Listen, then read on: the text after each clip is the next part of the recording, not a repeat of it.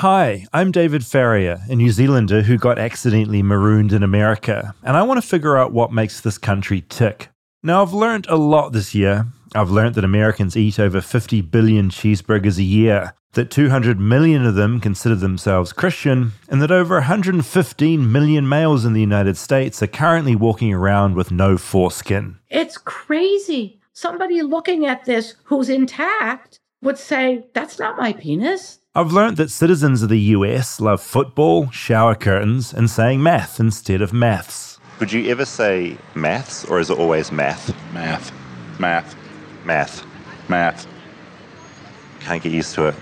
Along the way, I've learned that there's a lot to love about this deeply confusing country. And as this year rushes to a close, it felt appropriate to dive into something deeply American. Okay, people, tomorrow morning, 10 a.m., Santa's coming to town. Santa! Oh, my God! Santa, or more broadly, Christmas, is almost here.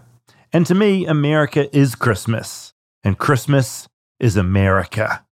Because growing up in New Zealand, the 25th of December was always dominated by American films. The Grinch, A Christmas Carol, Die Hard, Home Alone, and National Lampoon's Christmas Vacation. Like in so much of the world, Christmas is seen through an American lens. Since this is Aunt Bethany's 80th Christmas, I think she should lead us in the saying of grace. I pledge allegiance to the flag of the United States of America and to the republic for which it stands. One nation indivisible, with liberty and justice for all. Amen. Amen. Amen. Christmas is also the perfect strange mix of religion and commerce, and it's big business. Holiday spending grows at about 5% every year in the US. And in 2021, retail sales reached over $800 billion. This year will eclipse that. Back in New Zealand, Christmas happens during the summer. It's all barbecues and going to the beach. So being here in America feels like being in the upside down for me. It's all sweaters and snow and reindeer.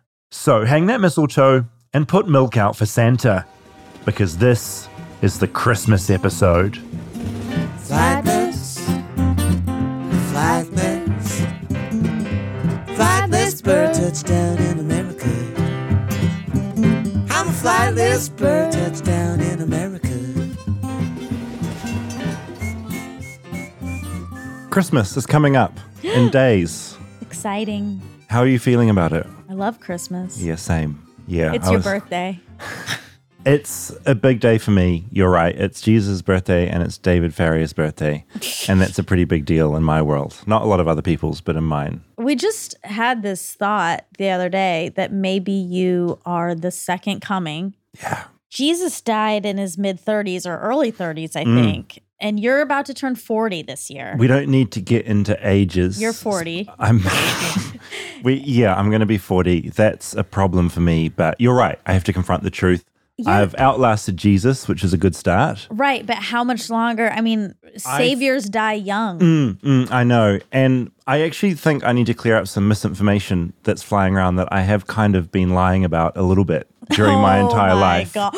Secret. It's a secret. It's a secret that's no longer going to be a secret. Okay. I was born on Christmas Day. It's a sort of a story that I was born in Bethlehem. That's not a story. That's what you told us. No, because it's brought up. Other people know it and it's brought back to me. But I wasn't born in Bethlehem in New Zealand. I moved to Bethlehem when I was about 12. David! I'm really, look, it's been guilt. So bad. No, we talked about this the other day and I know it's bad and I didn't clear it up and I want to clear it up publicly now. Oh my God, where were you born? I was born in Auckland City, which is, for the people of America, it's like the Los Angeles of New Zealand. It's sprawling. It's kind of a mess. That has nothing to do. There's no mangers in Auckland. There's no mangers in Auckland. So look, I was still born on Christmas Day. Okay, so that's the truth. I did live in Bethlehem in New Zealand, but I wasn't born, and I wanted to be honest because honesty is one thing you've taught me, Monica. Honesty is important. Wow, I taught you that. Wow. You taught me that. Yeah, I can't remember when, but it was definitely you. Another fact about me, I went to a private Christian school for quite some time and I wore Roman sandals to school. It was part of our uniform. What is Do you know that? what Roman sandals are? They're uncomfortable. They're like a sandal, We call them a jandal. Like a sandal made out of leather. And they're called Roman sandals. It's like a Roman style. It's what Jesus potentially used to wear was Roman sandals. Okay. So at some point, I was a man who was born on Christmas Day, living in Bethlehem, wearing Roman sandals. Okay, all right. so I feel like but this isn't about me. It's about Christmas. I mean, I'm glad you came forward. That's all I can say. Yeah, Truthful Dave. That's what they call me. Nope. Nobody calls you that. So Christmas, we're going to get into it, all the things about Christmas today. But what does it invoke in you? What sort of feelings, what sort of emotions? Because I was obviously experienced New Zealand Christmas. You've experienced American Christmas. Yeah. How do you feel?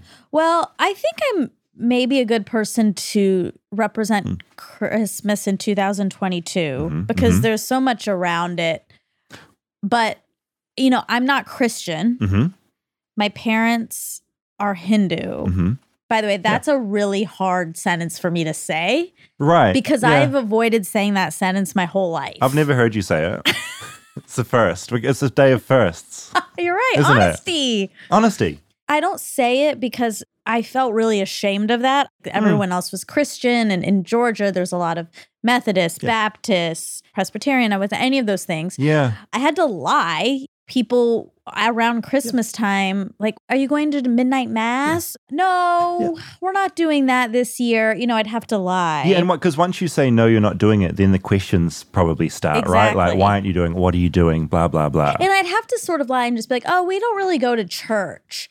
Not, we're not Christian. Because I was so afraid that the response would be, then how are you celebrating Christmas? That's bad. Yeah, you freak. You're not doing what we're all doing. You're like a fair weather fan for Christmas. But now I'm so happy that I'm not really tied to the religious portion and I can enjoy the merriment of it and the wonder and the family aspect and mainly the presents. So what did your family do on Christmas Day? Because I'm the opposite. My family was all really Christian and I was Christian. Yeah. And so it was this whole thing of there was this thing that my mum would always say, which was she got annoyed when people would call it Xmas because she's like, you can't take the Christ out of Christmas. That was her saying. Great saying. It's a really good saying. But Pam was big into that, and we all were. Pamela Anderson. My mum is not Pamela Ann. It's Pamela Ann. That's right. That's right. Pamela Ann Ferry, not Anderson. But yeah, so I had a very different experience where it was like church, and that was all totally normal. I like to think I wasn't going to be one of the kids that would give you shit, but maybe I would have been. Maybe I would have been the little snotty-nosed kid that was like, oh, you weirdo, you're not Christian and you're not celebrating Christmas. I might have been. Like, you shouldn't be allowed to celebrate Christmas unless you're Christian. Yeah, we take it away from you. Totally see you being that. Yeah, boy. I could see it too. Yeah, I probably would have. I was a little shit. I thought I had the truth when I absolutely didn't. It was anyway, that's a whole other topic. But what did you do for Christmas Day? Okay, so you stay up all night because you're so excited for the presents. And I had a tradition with my friend Kim called the Christmas call. Kim Kardashian. What if that was a cool thing about me, that I have old friends, childhood friends? It could still happen. You guys could do a Christmas call. My friend Kim, we were both so excited for presents. And we commiserated over this, like, oh, it's just so hard to fall asleep, Christmas Eve. And so we would read all night, Karen books, Babysitter's Club, Little Sister. And then when we realized we both did the same thing, we thought, oh, I know, we'll just talk on the phone all night. Oh, that's so nice. Yeah, to just make the time pass. Just rewind for a second. What are those books? Karen's Babysitter's Club? Okay. Do you know about Babysitter's Club? No. Oh, wow. You got to do an episode of Babysitter's Club. It's a book series. And what did the club do? What did they get up to? Okay, they were a babysitting club and they would babysit and have adventures. And then they would get together and make their crafts. I forget all the details, but that sounds nice. It was a really, really good series. And then there was a spin-off series called Babysitter's Club Little Sister. And the main character was Karen. Karen was a little sister of one of the Babysitter's Club.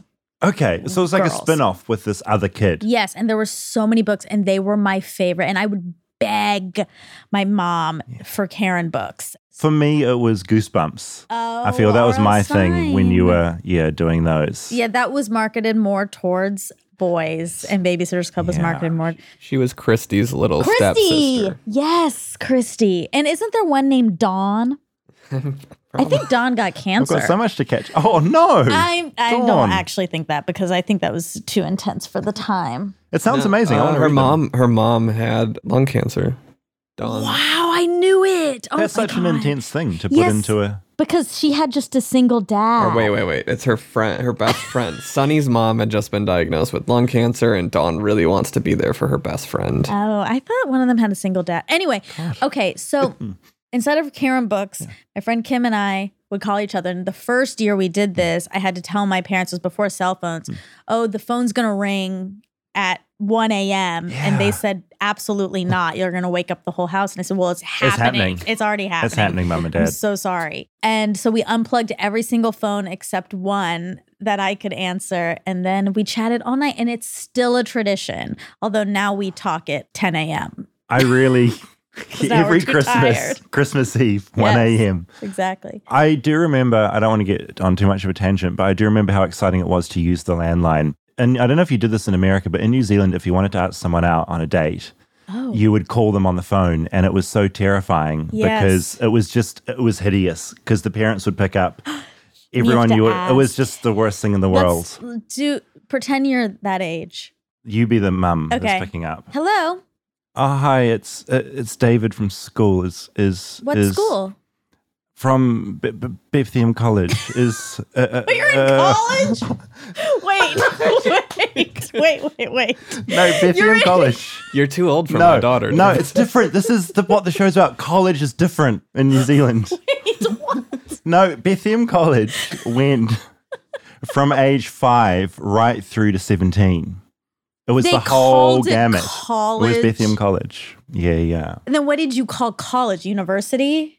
Well, what is college in your mind? College is college. Yeah, but what are you doing? Because I don't know. Okay, you go to elementary school, middle school, high school, and then you get a degree. Oh, no, that's university. Okay. Yeah. College is up to 17. Okay, wow. Anyway, my point is phones were scary. They were, yeah. And asking people out was scary.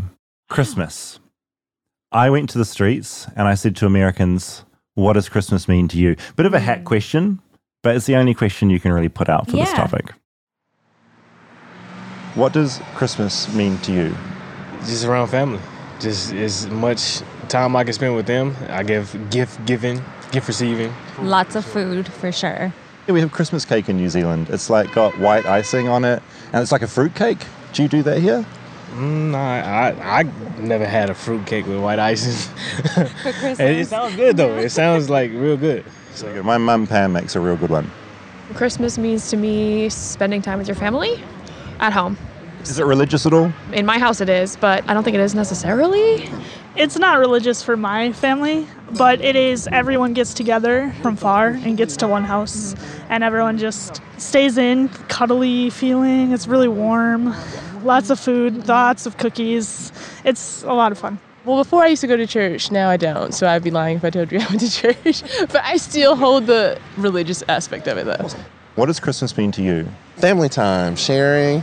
Those moments when you get older, but when you're a kid, you know, it's all about the gifts or whatnot. Best gift you ever got as a kid? Ooh, racetrack. I love racetrack. That was my best gift ever. Do you have a real Christmas tree or a fake one? I always do real, and I always go to the forest and cut it down to get it.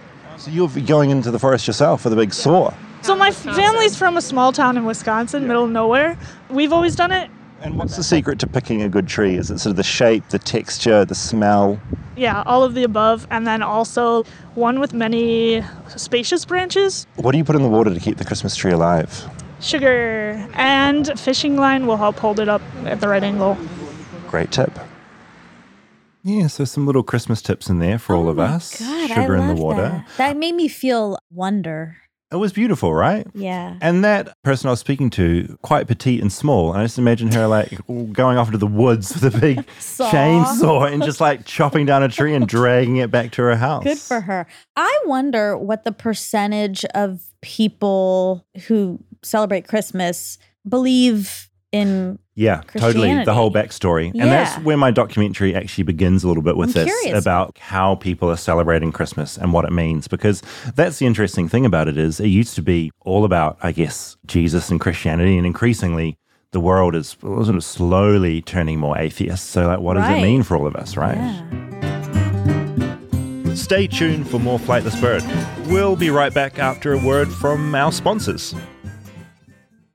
Flightless Bird is sponsored by BetterHelp. Now, this holiday season, do something for a special person in your life. You. Give yourself a gift to raise your spirits, and not just for the day, because the holidays can be a really tough time between managing family dynamics, racing from thing to thing, buying all those presents, braving the cold, and really dark weather. It gets dark at like 5 o'clock. That's the problem. It gets so dark and all you want to do is just be in your bed and isolate yourself. And that's not good. I was at a thing the other day with a bunch of girlfriends, and at one point one of them said, yeah, I don't think life is going to get any easier. So you have to have help. Like, you cannot do this by yourself. Yeah, and I think therapy does give you the tools to cope with life a lot better. Yeah. Because, it's probably not going to get any easier. As the world's largest therapy service, BetterHelp has matched 3 million people with professionally licensed and vetted therapists, 100% online. Plus, it's affordable. Just fill out a brief questionnaire to match with a therapist. If things aren't clicking, you can easily switch to a new therapist anytime. It couldn't be simpler. No waiting rooms, no traffic, no endless searching for the right therapist. Learn more and save 10% off your first month at betterhelp.com/bird. That's BetterHelp, HELP.com/bird. Flightless Bird is brought to you by Rocket Money. Now, do you know how much your subscriptions really cost you? Most Americans think they spend around $80 a month on subs, when the actual total is closer to $200 plus. You could be wasting hundreds of dollars each month on subscriptions you don't even know about. And there's an app you can use that takes care of all of it. It's called Rocket Money, formerly known as Truebill. The app shows you all your subscriptions in one place and then cancels the things you don't want anymore. Rocket Money can even find subscriptions you don't know you are paying for, which happens to me a lot. You may even find out you've been double charged for a subscription. To cancel a subscription, all you have to do is press cancel, and Rocket Money takes care of the rest. Get rid of useless subscriptions with Rocket Money now. Go to rocketmoney.com/bird. Seriously, it could save you hundreds per year. That's rocketmoney.com/bird. Cancel your unnecessary subscriptions right now at rocketmoney.com/bird.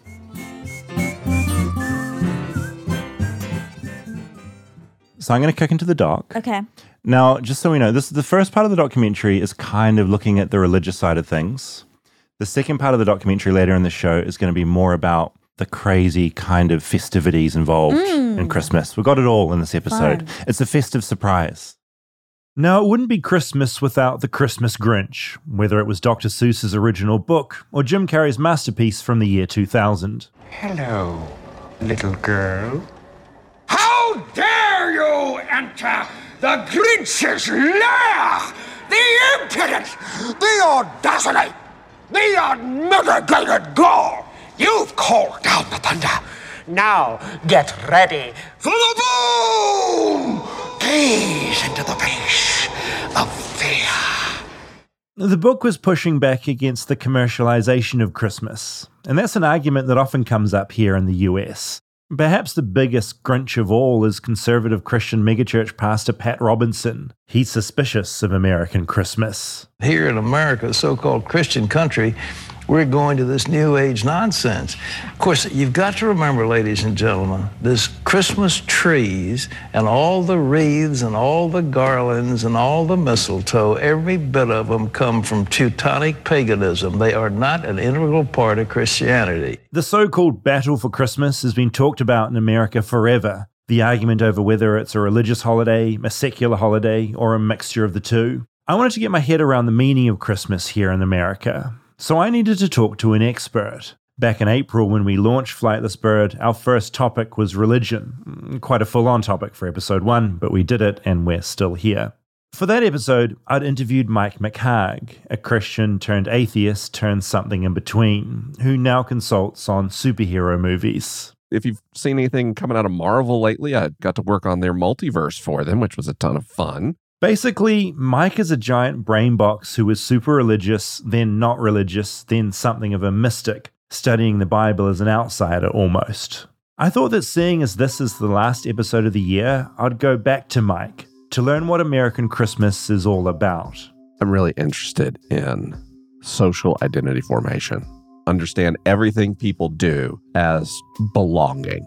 We're social mammals, and we talk a good talk about our rational brains and our beliefs, but really what most of our thoughts and feelings and behavior around is belonging. And a huge part of kind of social formation is tradition. And I think, at least for Westerners, Christmas is currently like the OG tradition. As I said earlier, Mike McHargue often consults on big blockbuster stories, and the Bible is probably one of the biggest stories ever written. And Christmas is the bit where the hero arrives. The Matrix had Neo, the Bible had Jesus. These days, Christmas is different for me than it's ever been because I've shifted my neurological framing for the holiday, frankly. I don't want to go straight to nerdery, but I can't answer the question without it. There's this amazing neuroscientist named Andrew Newberg who studies the brains of religious people. We sort of understand there's a dichotomy in how people experience faith. One is located in the frontal lobes of the brain. People have kind of a cerebral orientation in how they see the world. They tend to focus on theology and what's the right belief and a rigorous understanding of their faith experience. And then other people are sort of more biased towards what we would have traditionally called the limbic center of the brain, the emotional feeling part of the brain. For them, faith is a series of rituals and actions and relationships. And of course, this is a spectrum. You can exist with a mix of those two extremes. Most of my life, I was very cerebral fundamentalist. So Christmas was about, number one, confronting the commercialism in America, especially understanding the right beliefs about the incarnation, immaculate conception, and all these sorts of things. And as I've gotten older and been through some faith transitions, as you and I have discussed, I don't really care about that stuff anymore. What I'm interested in is, after Thanksgiving, putting the tree up with my kids and my wife and getting together with friends and drinking hot chocolate with alcohol in it. Hot chocolate and alcohol is a great Christmas gift. Sometimes I just throw some Baileys in the microwave and off I go. But Mike also loves to dwell on the Christian side of Christmas. I mean, the fact is, the entire planet tells what year it is by counting the years since Jesus' first birthday. And Mike says he likes to ponder the notion of what it would be like for God to be born as a little baby about 2,022 years ago, what that story means, and what it says about the world. I love the Bible more than I ever have today, which is weird because I no longer think it's the literal word of God, or however I used to frame that. I like the Bible because it's a bunch of semi-related documents written by people who are trying to figure out their faith, figure out who God is, wrestle with the problem of evil in our world. And when I read the Gospels or any part of the Bible, I like to understand the history around it. There was someone who wrote this. They were writing to an audience, and they were trying to convince them of something. Stories were persuasive tools even in that time in history, perhaps more than now. The idea of an objective telling of history, what is that? In biblical times, we told stories to form identity, to create who we are as a group of people, as a cohort, or as an ethnicity, or as indeed a nationality. Now, the four main Gospels were written between 66 and 110 AD. So the Christmas story of Jesus being born was all written after he had died. So Christians are trying to figure out how to talk about their faith in a way that doesn't get them executed. And so what I love about the birth stories of Jesus is they're really subversive and secretive about it. They draw from these allegories, these cultural touchstones of what it meant to claim you're a deity, and they borrow liberally from other faiths, and especially the faith of the Roman Empire, as they do, but in a way that kind of has this step of plausible deniability, because you have these people saying, listen, Jesus was special. Jesus was the one true Son of God. Everybody else is just imitating this true God figure, especially Caesar, which was a thing that could get not only you killed, but your city burned to the ground. And I love this assemblage that is so historically and cultural specific of what it means to talk about God come to earth and what that means for people. And I know that's probably not the warmest, fuzziest, coziest depiction of, we think about sitting around the fire and reading the early chapters of Luke as a family, and that's still a fun tradition, but I'm more interested in how the Gospels and all of the Christian faith calls us to imagine a world different and more inclusive and more redemptive than it is today. And I think a subversive story that calls into question the power structures of the world is a great way to do that. I never really thought of the Bible as subversive storytelling, but it really was. The first mention to humanity that God is on the way to do something special and amazing was to a woman in a patriarchal society. The story begins with subversion. And then when Christ is born and it's time to herald this momentous event in the world's culture, who do we tell? The shepherds who are basically homeless workers who live beyond the gates of the city and are smelly and not allowed in polite society? If you were to script this stuff, save the cat style on index cards, your story beats are hitting pretty hard, pretty fast. In fact, like audiences might be like, this is too much. I thought this was a family movie. I love this image of the supposed heir to the cosmological throne of reality in a manger surrounded by shepherds and farm animals and, yeah, some magi who weren't actually there. I love this story because of its flexibility and applicability and our ability to explore any situation in which goodness is the underdog. And how often in our lives does it feel like good is the underdog in the world's story? So for me, that's probably my favorite theme in the Christmas story. Good's the underdog, but it's never hopeless. Of course, a big part of Christmas is how it's experienced by those who have no religion. And for them, the original Christmas story doesn't enter the frame in a meaningful way. I don't love American commercialism or American capitalism in particular, but in America, the fastest growing religion and possibly now the largest religious group is people without any specific religious affiliation. And so we do have to talk about what does it look like for people to be able to have a secularized Christmas, their own experience that's separate from church attendance or participation in a Christian denomination or other tradition. And some people really resent that. They don't think you should be able to practice Christmas at all unless you adhere to typically their exact and precise Christian beliefs. And I think that's ridiculous. There is the story in the Gospels of the birth of Christ, but it wasn't organized into a holiday or a festival. But Christmas was taken in the first place. It was borrowed from many, many, many cultural festivities around winter. And a lot of the symbols in Christmas aren't original to Christianity, trees in particular. So I just don't care anymore like I used to. And I think it's so fitting that what is ultimately a cultural celebration allowed to be returned to that for people who no longer identify with this faith tradition. I think it's oddly possessive. And if it was me, I mean, I got a background in branding and advertising. The word Christ is still the majority of the word Christmas. Take the branding win and let go of the minutia fight. You know, peace on earth, goodwill to men. I like that sentiment a lot. I really like that he pointed out that it is the OG holiday, because in my mind, the way holidays work in America, you got Halloween, everyone gets excited, the candy's out, that happens, and then you hit Thanksgiving. Yeah. It's like, oh, wow, we're all eating together. Yes. And then it's like we're almost at Christmas. It's the rule of three. Halloween is the first of holiday season, and it kicks off a levity. Yeah. One thing I do want to do real quick. Yes, please. Because I do think that America, well, I never knew this. I thought, because I have an insular mind, that every country that celebrated Christmas celebrated it pretty much in the same way that we do here. But then I talked to Anna, our friend Anna, who's from Venezuela. And I was saying something to her last year about like presents, and she's like, yeah, we didn't do that much. And I was like, oh, we don't have Santa. I was like, what? They have baby Jesus. Right. But they have, like, baby Jesus brings presents. Jesus brings the presents. I want to, can we call her and have her explain it? Yeah, I'm deeply curious about this. I found it fascinating. Oh, please pick up. Pick up, Anna. Hello? Hi. Oh my God, I'm so glad you answered. What happened? There's been a tragedy.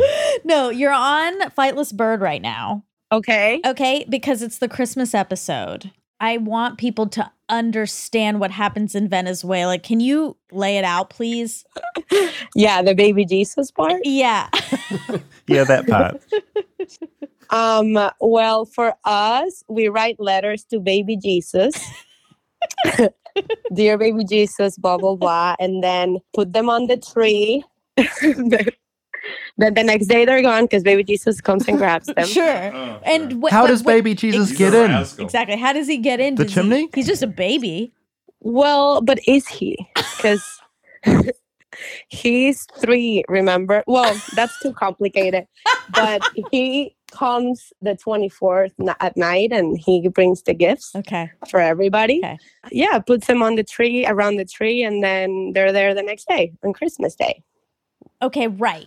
But then tell me how Santa is incorporated, because your uncle dressed up as Santa, but there is no Santa. Yeah, Santa doesn't come to bring the gifts, but what we used to do is that my uncle used to dress up as Santa and come to my grandma's house and knock on the door. And he would come in with a huge bag and just give us my grandparents' gifts to us. So he would just sit on the couch and be like, "From Grandma to Anna," and give me the gift. And then he would leave. Like, goodbye. And then that was Santa's appearance. How does it work with Cameo. with kids stop not believing in Jesus then? Oh, everyone in Venezuela believes in Jesus, right? But the parents don't if they're giving the gifts. Like, when someone stops believing in Santa, it's not tied to religion like Jesus is. Yeah, I guess the question is, at what age do kids start realizing it's not baby Jesus who's bringing the presents, it's mom? Is it? I would say very late. Like, well, to me, I found out when I was like 13 because I found the letters in my mom's nightstand. But yeah, people don't talk about that. Like, you don't ruin that for anybody once you find out, Yeah, I mean, it's equivalent, I guess, to Santa here, but that yours is a little weirder because you still believe in baby Jesus. You just don't believe that he is a present giver. Right. True. Yeah. And where does he supposed to live? Who's helping him? Who's helping him with all these present deliveries and stuff? There's no elves? No, there's no elves. I mean, Jesus can do it all, right? Why is he a baby? Why is it baby Jesus and not adult Jesus? Oh, great question. Oh, because he's born that night. Oh, that makes total sense. Now I get it. Once you and I talked the other day, I did ask my mom how people how they explain that Santa existed in other countries, because we do know Santa comes to kids in the States, right? Yeah. And she said that they just said, "Oh, Santa goes to wherever there's snow," and we just bought that. Oh my God! All right, well, that was great. Thank you for indulging us, and now we got to learn a little bit about baby Jesus. I'm glad I could teach you all about it. All right. Bye. Okay. Bye. Okay. Well, that was a hoot. I was in ecstasy during that entire conversation. That was so good. Wasn't it? And it's so funny because all the stories are pretty silly. Yes. But when you hear a new silly story, it's so silly. Yeah. That you're allowed, because Santa and baby Jesus, both, I would argue, pretty implausible delivery systems for presents. Equally implausible. Yeah, equally implausible. Oh, I would say it's even more implausible that a baby, small baby. They built up Santa's backstory a little better. Yeah, with Santa's got the big sack of presents. Exactly. What is a tiny crawling sleigh. baby? And a sleigh. What is a baby? I want to see the imagery around this and how it's actually portrayed. I love every element. Me too. To this. It made me think, I bet other cultures, there's more of this out there. Yeah, completely. And Mike mentioned Christmas trees and the origins of them. I quickly Googled them. Decorated trees date back to Germany in the Middle Ages. German and other European settlers popularizing Christmas trees in America by the early 19th century. A New York woodsman named Mark Carr is credited with opening the first U.S. Christmas tree lot in 1857. Wow. Okay, I also wanted to share one more cultural Christmas I love this. item. In Spain, certain areas of Spain, they have a Christmas figurine. And it's a little tiny, and you can get different ones, but 2 inches tall. Tiny. Tiny. Little figurines of sometimes it's sports players, real people, and they're squatting down, their pants are down, and there's a poop underneath them. Yeah, I've seen pictures of this. They're called pooping boys. Well, we call them pooping boys. When I was in Spain earlier this year, we were on a mission to get pooping boys. You got to find those pooping boys. And we got them. And I have a little figurine of a boy, a nighttime boy with a nighttime hat, and he's pooping. And I put him on my chess set because I don't play chess. So I replaced one of the pieces with the pooping boy. These stories are just the best things ever, right? Like, they're so extreme and so deeply unusual. They're deeply unusual. Exactly. In every single way. What's the origin of him? Why is he pooping on Christmas? No one should be shitting on. I mean, I know. It's wild. But he's the whole thing is enjoying wild. it. It's not like he's not shitting on it as in. Yeah, it's a poop of joy. It's a joyful I think poop. of the South Park episode that had Mr. Hanky the Christmas poo, which was a poo that would arrive on Christmas. It'd be poo with a little hat on, and he'd dance around singing Christmas songs. And I used to love Mr. Hanky the Christmas poo so much when I was in high school. Memories. Memories. Stay tuned for more Flightless Bird. We'll be right back after a word from our sponsors.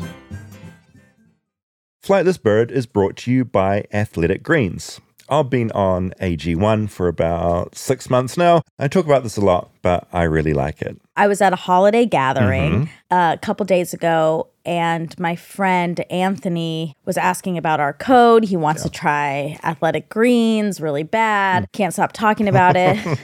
And then finally his wife was like, "That's what I got you for Christmas." Like she just like exploded. Just in frustration. Yes. It's like, it's already coming. Because he wouldn't stop talking about it. And I mean, it's a great gift. It's a really healthy gift. Yeah. It's the best option for easy, optimal nutrition out there. You take 1 scoop of AG1 and you're absorbing 75 high-quality vitamins, minerals, whole food source superfoods, probiotics, and adaptogens to help you start your day right. And right now, it's time to reclaim your health and arm your immune system with convenient daily nutrition. It's just 1 scoop in a cup of water every day. That's it. No need for a million different pills and supplements to look out for your health. To make it easy, Athletic Greens is going to give you a free 1-year supply of immune-supporting vitamin D and 5 free travel packs with your first purchase. All you have to do is visit athleticgreens.com/flightless. Again, that's athleticgreens.com/flightless to take ownership over your health and pick up the ultimate daily nutritional insurance.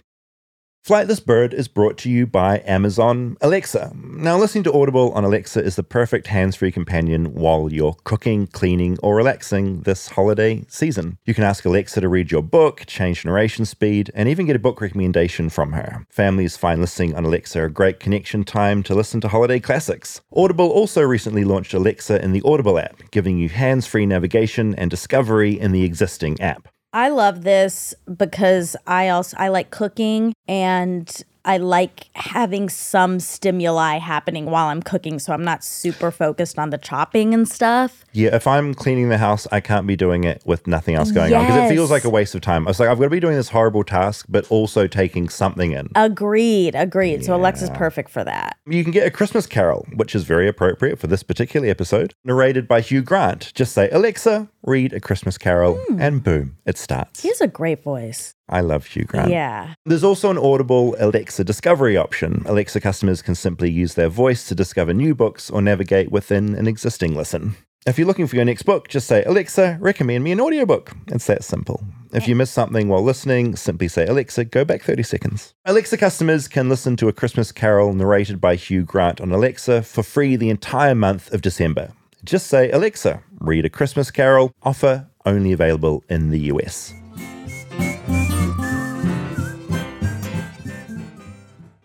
Rudolph the Red-Nosed Reindeer, he was a marketing stunt from the Montgomery Ward department store in Chicago. Yes. An invention back in 1939. And now Rudolph, we all feel like, warm feelings towards him. It was just a way to sell things in a store. I mean, oof. Look, I know there's problems with capitalism. Don't get me wrong, of course. But there's also fun stuff that comes out of it. There's really fun stuff. Like Rudolph. Ugly sweaters at Christmas. Ugly sweater. Everyone loves ugly sweaters. Yeah. I think it's just really interesting how much of a good sales pitch it is where we feel so warm towards these things that are just blatantly silly. But I feel like that towards McDonald's and Coke. I feel warm towards those things, and they're the most grossly commercialized things of all time, but I love them. Yeah, but they're yummy. Do you want an explanation of these pooping figurines? Yes, please. Yeah. So it's been around for a while, and they have different reasons. So there's not a consensus on what it means. Okay. One is that it's fertilizing the earth. Oh my God. That's good. The other ones, the modern ones, represent celebrities and authority figures, and it serves as a leveling device to bring the mighty down. Oh. Well, that's a very different take. Yeah. And not Christmassy. Yeah. Another thing entirely sort of removed from this, but what Mike was talking about, there's this religion, Zoroastrianism, which originated 2000 BC, like a very long time ago. It started being written about a lot, I think, in 600 BC. Okay. But it was this Iranian religion that basically came up. And look, I'm not a religious scholar, so I hope I've got all this right. But it came up with ideas like there being a Messiah and there being a heaven and a hell. Right. And all those big ideas were invented so long ago. Yeah. And religion, Judaism and Christianity and Islam, just, we're all like grabbing other ideas and swapping them and changing them. And I feel like that's the same thing with Christmas. Just like in Hollywood, there's no new ideas. There's no new ideas. Yeah. All right, it's time for part 2 of the documentary. Great. It's another adventure that I'm about to go on. Another festive adventure. Oh, I love adventures. Adventures are good. I wanted to experience a big American Christmas, but I had a huge problem. This episode is coming out before Christmas, so how could I possibly experience an American Christmas before Christmas? It was impossible. So I decided to do the next best thing. I'd do a Christmas activity, something Christmassy that was happening before Christmas. I decided on something called Holiday Road, a 45-minute drive from my apartment. Holiday Road promised the experience of Christmas. Its website proclaiming an immersive holiday experience in all caps. A magical Christmas experience you could walk through on foot. I arrived just after 7 p.m. What have we got here? Santa's workshop. As I walk in true American style, there are a number of Christmassy backgrounds you can pose for photos in front of. I see, so you can get your photo taken in some different sort of photo booth areas. That's nice. I will definitely have to get a photo in there. Okay, let's line up. A staff member is positioned in front of one of them, a Christmas photo frame. He's trapped in a purgatory being handed people's cell phones so he can take photos for them. How many photos have you taken this Christmas? Right now, like more than 1,000. It's a lot of photos. I ask another staff member about how America does Christmas, and they point out it's always a big build-up to the main event. I mean, it starts with Black Friday, right? The holiday shopping, capitalism at its finest, basically. Tree lots, huge, biggest trees. I live 15 minutes away from, they claim, the world's largest Christmas tree. It's in the Citadel Outlets, standing at something feet tall. Yeah, it's insane, but... Everything has to be like bigger and better. Everything has to be bigger and better. I mean, it stems from Texas. That's literally their state motto. Everything is bigger in Texas, basically. Well, doesn't that Capitol building, didn't they specifically build it a bit taller than like the actual Capitol in Washington? Sounds very American. So yeah, I would say yes. Yeah. Well, Merry Christmas. Merry Christmas. I often reel off information about America with no idea if it's true or not. Terrible behavior. But I Googled the Texas Capitol thing, and for once I'm right. The main US Capitol in Washington is 288 feet tall. When Texas built its state capitol, it made sure it was 14 feet taller. It was basically a dick measuring contest between Texas and the rest of America. Totally normal stuff. I joined the queue to get into Holiday Road with a bunch of other Christmas lovers. We have Christmas in New Zealand, but it's much smaller, whereas here... Everybody decorates their houses, decorates inside their houses. They go to church, whether at midnight mass, you go do caroling or go see caroling. If you go to like Disneyland or Knott's Berry Farm, those amusement parks, they're decorated to the nines. It's great. And they have all sorts of stuff for that, singing and shows that go with it. Disneyland has a Christmas parade. So it's really fun. Are you decorating your house this year? Yes. Yes, we are. Do you go all in? Do you get new decorations? Do you bring out the old ones? Oh, yeah, I bring out the old ones. And then I always sneak in new ones on my husband, and he gets mad. What's the power bill like each year? Oh, I don't know. Who cares? I think of the street I live on and how over the last few weeks all the lights have started going up. I've noticed that Americans love wrapping Christmas lights around tree trunks, and that all those American Christmas movies I watched as a kid are kind of spot on. Up ahead, someone is checking out tickets. I paid $35 for this Christmas treat and can't wait to see what awaits me. What can we expect in here? Very beautiful lights, wonderful music, and just a overall great experience. What does Christmas mean to you? Just spending time with your loved ones and being grateful for what you have and trying to be positive and spread cheer. So sort of walking down a path and I'm surrounded by glowing Christmas decorations. There's some big stars, there's some big trees. One thing that America loves is lights. They love the light bulb, and they love putting light bulbs on everything. As I walk through all the light bulbs, the Christmas music swells around me. I'm just entering a tunnel of lights. It's like entering heaven. The lights are hypnotic, and I find the Christmas spirit leaching into my body. I emerge from the tunnel into some kind of half-sized Christmas town, complete with snow. It's like being on a Hollywood set, and very American. Around the corner, I stumble upon the American classic Mike McHargue and I had discussed, Baby Jesus in a Manger. See if they've got the key elements. They've got the Magi, they've got a wise man. Now inside the manger, we have some angels. We've got a little baby Jesus. We've got a couple of Magi inside. That Magi has been left outside in the coals. And Mary, and some shepherds over there. Classic, isn't it? Classic scene. I keep walking along this little Christmas path and emerge into a display about Hanukkah, the Jewish festival held between December 18 and December 26th. Around another bend, there's a little area dedicated to Kwanzaa.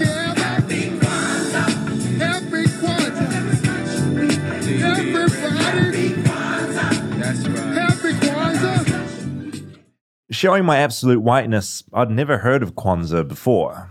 It was first held 56 years ago and is a celebration of African American culture that happens between Christmas Day and January 1st, timed in with African harvest festivals. We wander on and arrive in an area with some Christmas toys for sale. It wouldn't be Christmas without selling stuff. What has been your best seller in the shop? Well, tonight it's the plush dog on a leash. Why does anyone need a fake plush dog on a leash? Who knows? I walk on and pass a giant Santa lit up in lights. I do like that Santa is this universal lie we just teach every westernized kid. It's such an odd thing. It is weird to lie to kids about a man breaking into your house each Christmas. But then again, Santa is based on a real guy, but he didn't break into houses. It's something Mike McHargue and I had talked about earlier. This Santa Claus, Father Christmas, whatever you want to call him, is meant to be a real guy, St. Nicholas. St. Nicholas is this incredibly compelling character. And in Europe, especially, there's a great understanding of a historical St. Nicholas. But one place American commercialism has really upset me is turning St. Nicholas into a catalog toy pitchman. That really, really bugs me. We haven't taken the Christ out of Christmas, but we've absolutely taken the St. Nick out of it. And I mean St. Nicholas. That makes me sad. St. Nick was a Christian bishop, born around 270 AD and dying aged 73. He was an actual person who had an office in the church. His origin story is growing up with wealthy parents and detesting being wealthy in a world where poverty exists.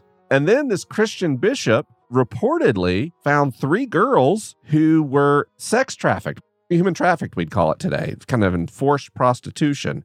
And him having money, he takes these bags of gold, sneaks to their house at night, and drops bags of gold into their window while they sleep. Why? It was enough money for a dowry. It allowed them to buy their ways out of sexual slavery. Now, this is a really different story than toys under the tree or stockings hung by the fire.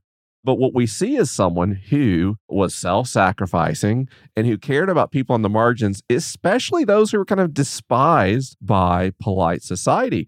And you also have these stories of him being disruptive in the First Council of Nicaea. He got very upset about some of the directions the church was taking, basically saying nothing about this faith is about power or influence. And I don't even really care about orthodoxy.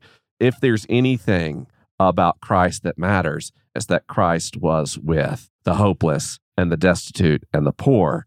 And our theology should reflect that. So I find this to be like an incredibly compelling character. And what we get in America today is ho, ho, ho, ho. And I just think that's sad. But so many of our venerated traditions are literally commercials, right? Rudolph the Red-Nosed Reindeer, Santa Claus is coming to town. All these things are literally ad campaigns that became cultural touchstones, including the man in the red suit. So many things about Christmas are weird myths. Like, I've just ended up in some kind of polar bear display right now, which shows a bunch of polar bears standing with penguins. Absolute bullshit. A lie spread by Coca-Cola advertising. Polar bears don't live anywhere near penguins. Polar bears live in the Arctic, penguins don't. This whole thing's a lie. It's quite a weird display, which has got a lot of polar bears and penguins. I've always sort of gone for the polar bear sound effects, which are... When you're walking through America, as we learned from the bears episode, when you hear a yowling bear, it's not a good thing. It's scary. What's been your highlight and your low light so far? I don't think there's any low light so far. Everything's been pretty nice. One thing I've noticed about Americans in the lead up to Christmas is they seem so positive about everything. More positive than normal. This whole walk I've been trying to trick Americans into ragging on Christmas, but they refuse. As we walk through some snow billowing down from the heavens, I try to counter the positivity with some Kiwi cynicism. It's not snow, it's fucking bubbles. It's a fucking bubble machine. It's all an illusion. Cleaning the bubbles off my glasses, I stumble into the middle of a giant field, pulsating with different coloured lights. So this feels like the climax of the walk is a giant field of lights all flashing in sync with the music. A lot of people are taking photos, there's a lot of selfies, and there's, always music blasting out wherever you turn. Merry Christmas.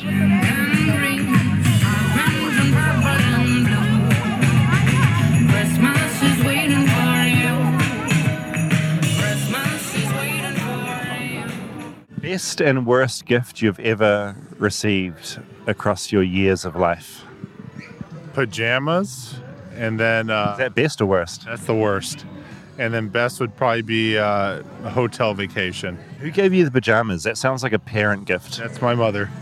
Yep, that's my mother for you. As I wonder what terrible gifts this man will receive this year, I realize the walk is over and we're back at the entrance again.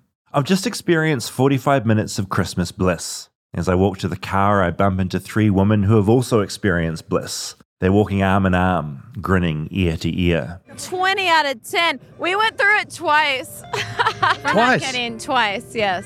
The wine helped, but yeah. Yes, and it's, by the way, it's all over my pants. Yeah, there's been a wine spill. The Christmas spirit has hit these 3 hard. What was the highlight?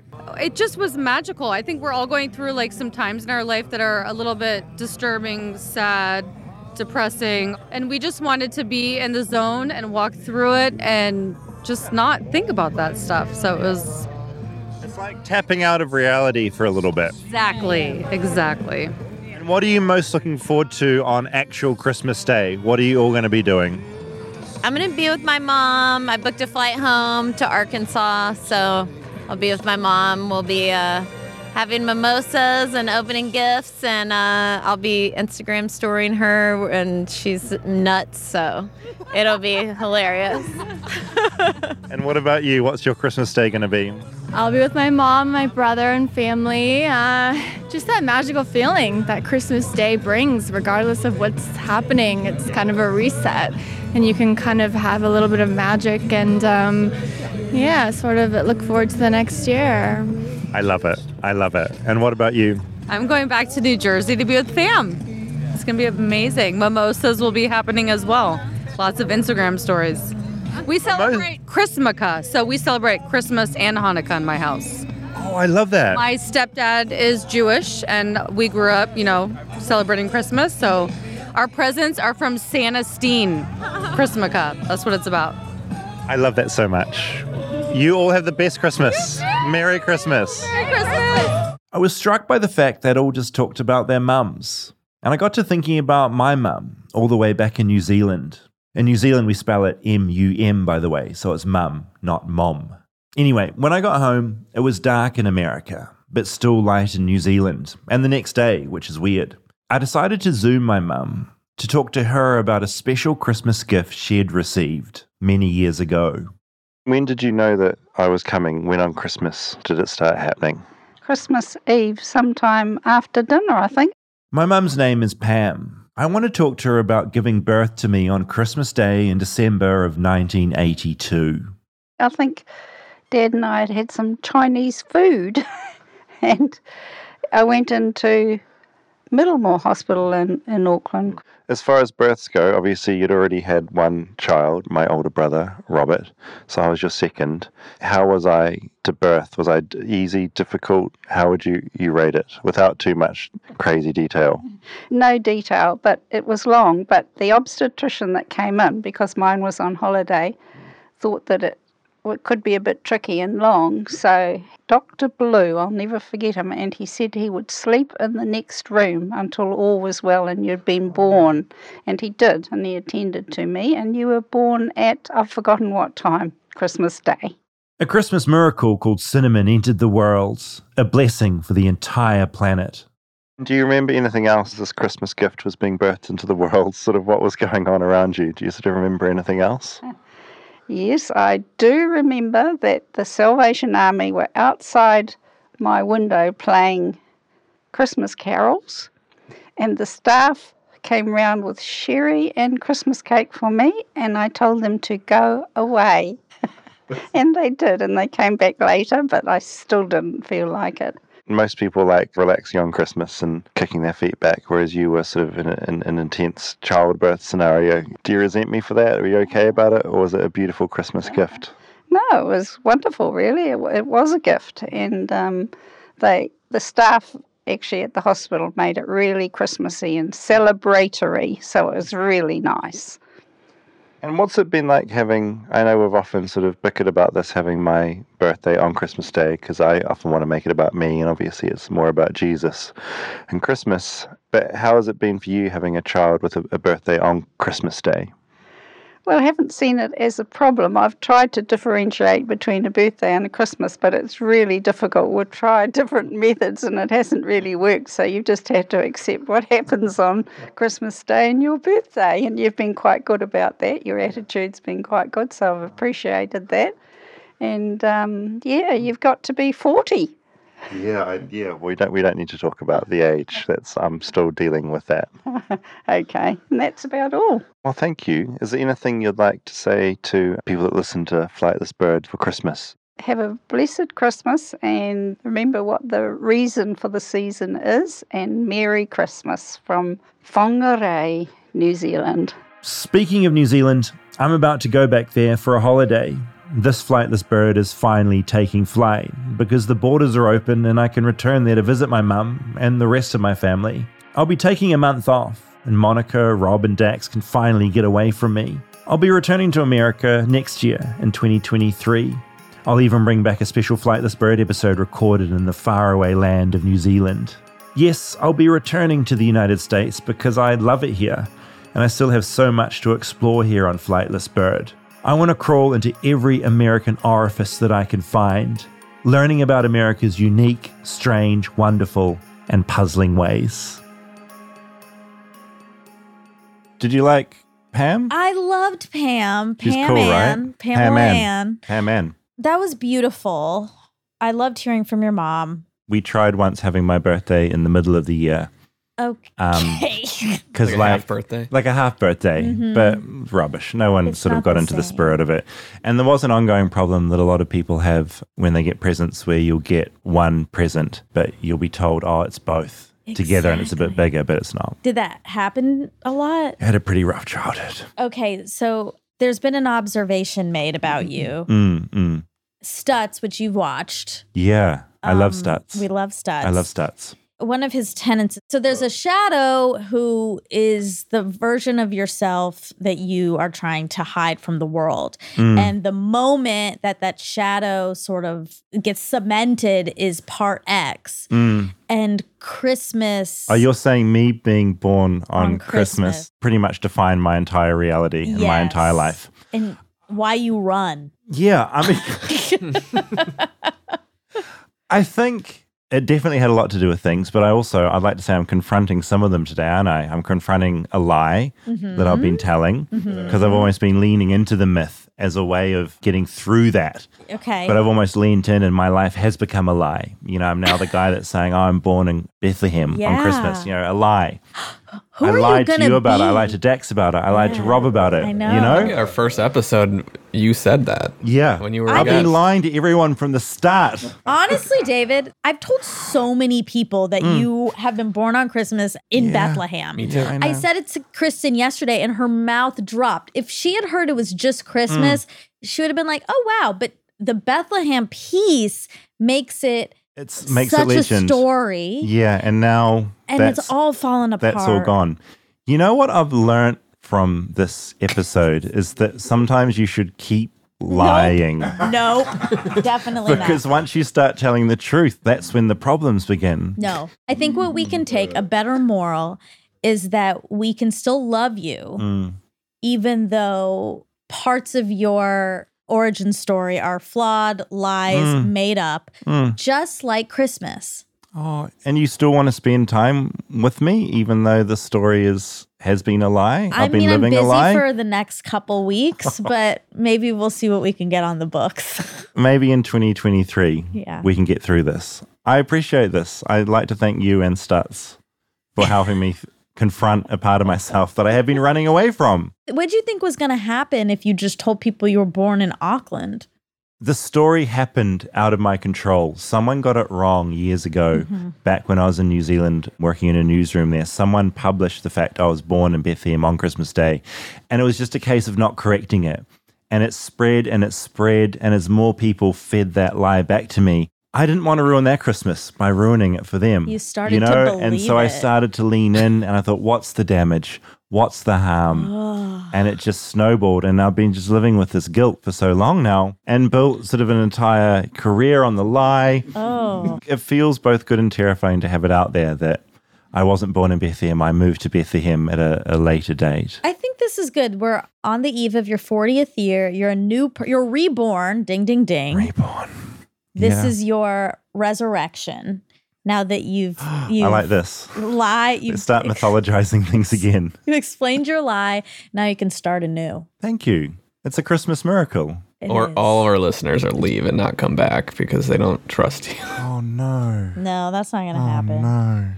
It's been really fun. It's been a really fun year. And I am going to bring back a Flightless Bird New Zealand edition because it is the land of flightless birds. Great. And I'll Can't bring back wait. an extra special episode for you. Yay. All right. Well, happy holidays, Merry Christmas, and happy birthday. Oh, thank you. You remembered.